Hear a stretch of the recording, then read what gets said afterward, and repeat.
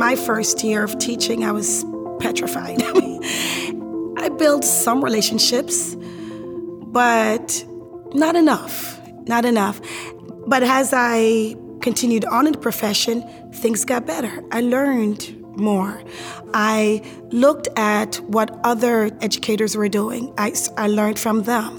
I talked to them also and, build up my own repertoire of how to go about doing things.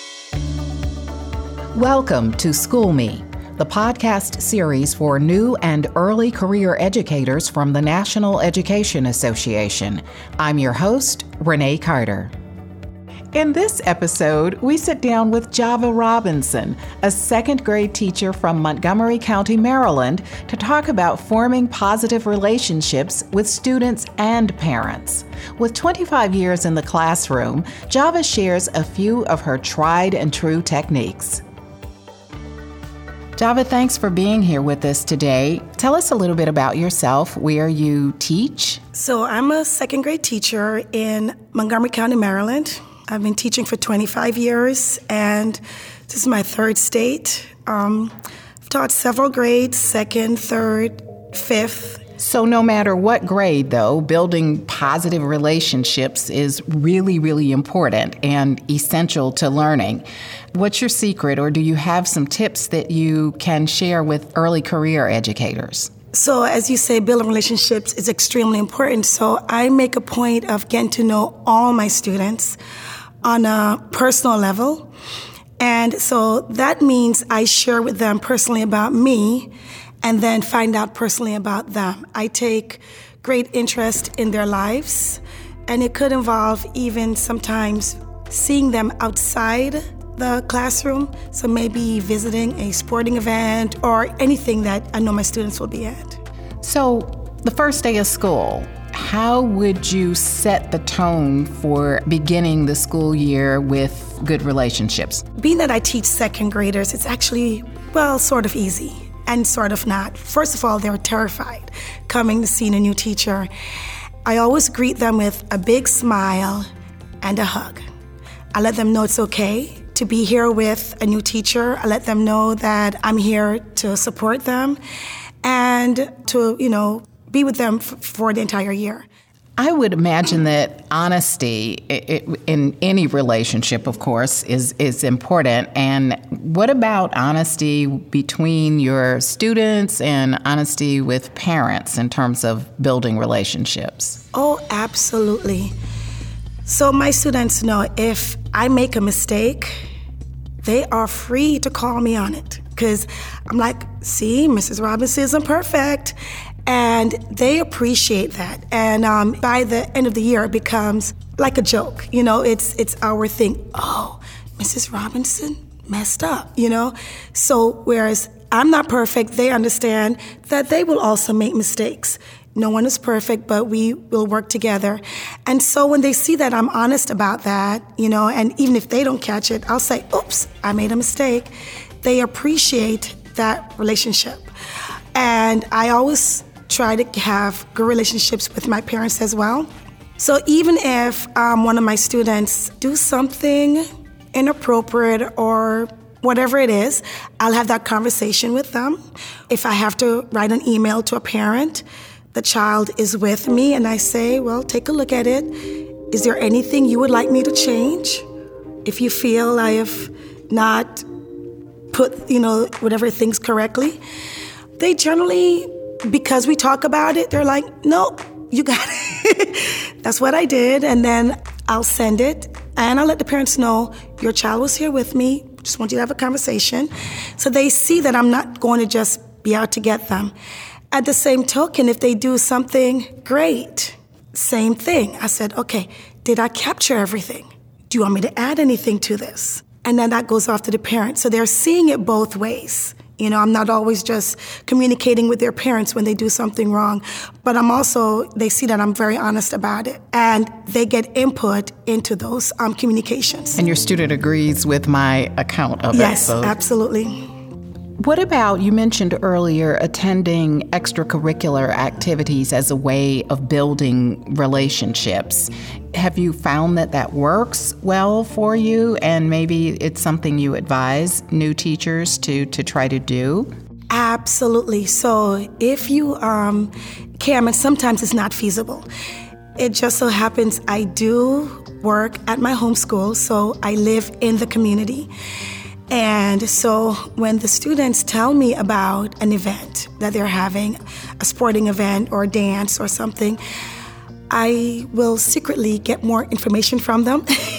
And what I never do is tell them I'm coming, because what I don't want to happen is to promise a child something and then not be able to deliver. When I do show up, they're beside themselves. It's great for them to see me outside of the classroom. First of all, they still think I live at school.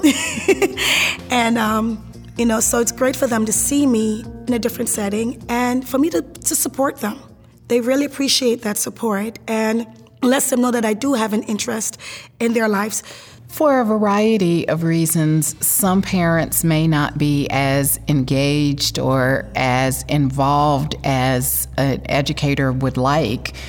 What advice would you give for a new teacher or a new educator who is encountering a parent who is not as engaged as they would like? Here is what I want to caution new educators: to put their biases aside and not be judgmental.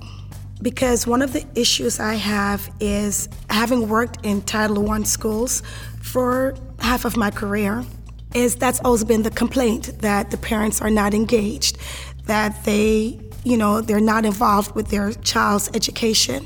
But what I caution is, before you make those judgments, get to know the parents, get to know their circumstances, because what you might find out is that parent is working 2 or 3 jobs, and by the time they get home, they're exhausted, they don't have the energy. They just want to feed their kids, get them to bed. They don't have much more to give. And because of that, they can't get into the classes because they can't afford to take off work. So to be very careful when we make those judgment statements that they're not involved. And we find that a lot in the Title I schools, in the inner city schools. The parents work really hard and they love their children. They care about them, So you have to find other ways to engage them.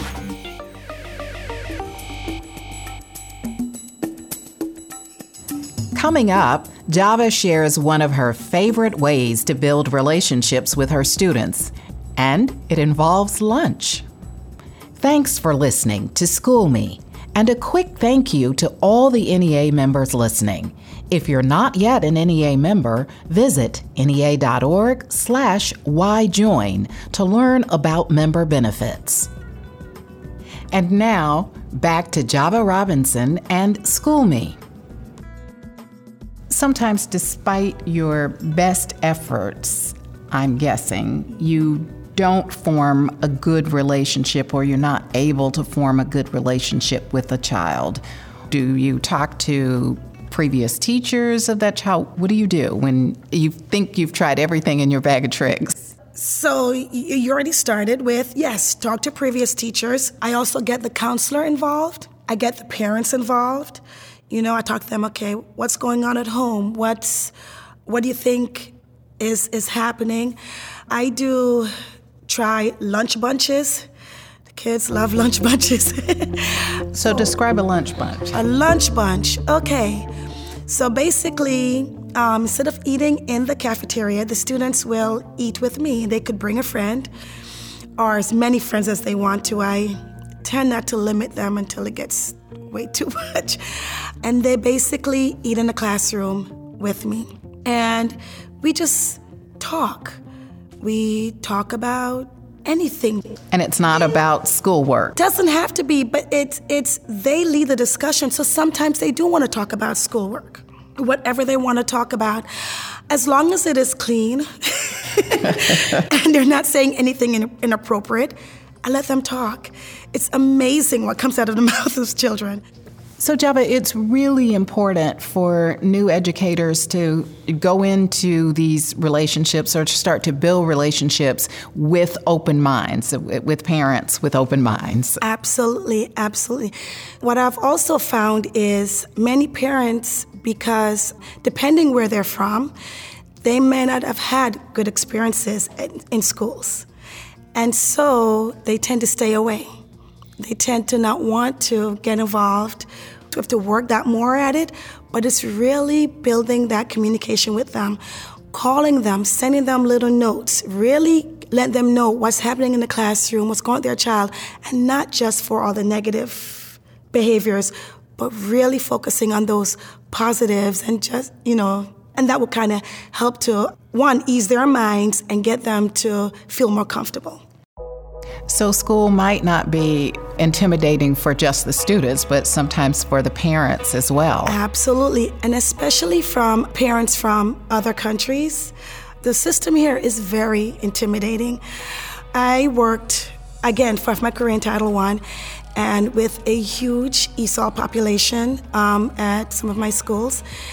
And, so I had parents who never had education themselves because of where they're coming from.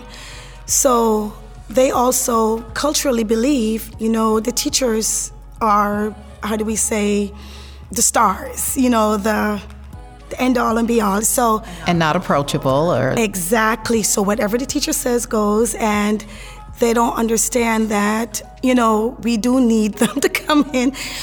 They don't know how to support their child. And so you have to teach them, well, here's some of the things you can do. Here's some of the things you can do outside the classroom. Here's the things you could do inside the classroom. But they need that training. And so you just, again, have to be welcoming and train them. It's team building with the student and team building with the parents, getting everybody on the team to feel a part. Absolutely, absolutely. So more than 20 years of being in the classroom, have you found that these relationships get any easier? Relationship building with parents, relationship building with students? I would imagine it's challenging when you first start. Can you encourage new educators that it gets better with time? Oh, it absolutely does. My first year of teaching, I was petrified. And I built some relationships, but not enough. But as I continued on in the profession, things got better. I learned more. I looked at what other educators were doing. I learned from them. I talked to them also and, build up my own repertoire of how to go about doing things. What makes you keep coming back year after year? My kids make me come back year after year after year. The love notes that I get all the time, even the ones who are no longer in my classroom, I still get those little love notes that I post all around the room when they come back and visit. And they tell me, especially a child who was struggling, who needed to have an IEP and, made little gains, but then when they come back, it's like we celebrate together how much they've continued to progress. Just my kids, the relationships that I build with them. And we joke about it because, whenever something happens that make me sad and then they'll do something, I'm like, this is why I stay.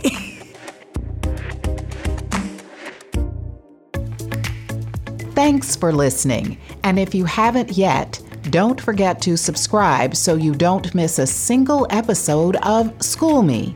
And be sure to download the NEA Today app for NEA's member magazines and the latest education advice, tips, and news.